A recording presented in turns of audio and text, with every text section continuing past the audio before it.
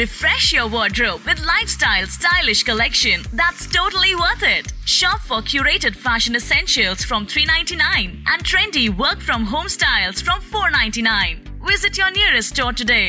Style that's worth it. Lifestyle, your style, your store. Patient 0 जिसके system में virus का आखिरी म्यूटेशन जन्म लेगा, उसे रोकना पड़ेगा। और उसे कैसे रोकोगे तुम? मैं नहीं, आपको रोकना होगा। काम आप करेंगी डॉक्टर। What? आप तैयार हो डॉक्टर, दुनिया बचाने के लिए? वायरस 2062 सुनिए सारे एपिसोड्स बिल्कुल फ्री सिर्फ Spotify पर। वॉर या प्यार, दिस इज फौजी रेडियो। जय हिंद मेरे फौजी स्टार्स, मैं हूँ आकांक्षा। जानते नहीं हैं आप मुझे, पर जानी पहचानी लगूंगी, क्योंकि जानबूझकर मैं आपकी जानशीन प्यार भरी कहानियाँ, लव स्टोरीज या इश्क की दास्तानों में जान डालूंगी। आप सुन रहे हैं वॉर या प्यार only on Fauji radio.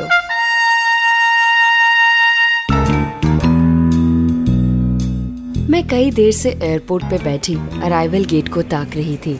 Flight schedule की स्क्रीन पर बार बार नजर पड़ रही थी और मैं इंतजार में थोड़ा रेस्टलेस हो रही थी। मेरे पास वाली रेलिंग के कॉर्नर पर एक लड़की खड़ी थी। लड़की कहूँ या यंग लेडी, कुछ 26-27 साल की होगी। शादीशुदा लग रही थी क्योंकि ब्राइट एंड ब्यूटीफुल लाल चूड़े में थी।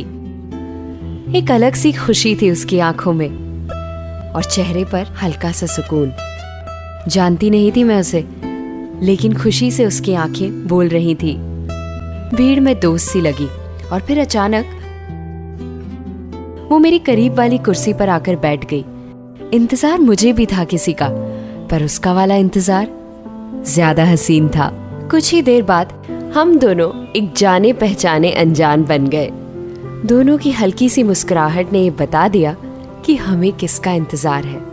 We both were waiting for love of our lives. महीनों के इंतजार के बाद जो अपनों से मिलने की खुशी होती है, उसे फौजी लवर्स से ज्यादा कौन समझ सकता है। सुनते रहिए वॉर और प्यार आकांक्षा के साथ।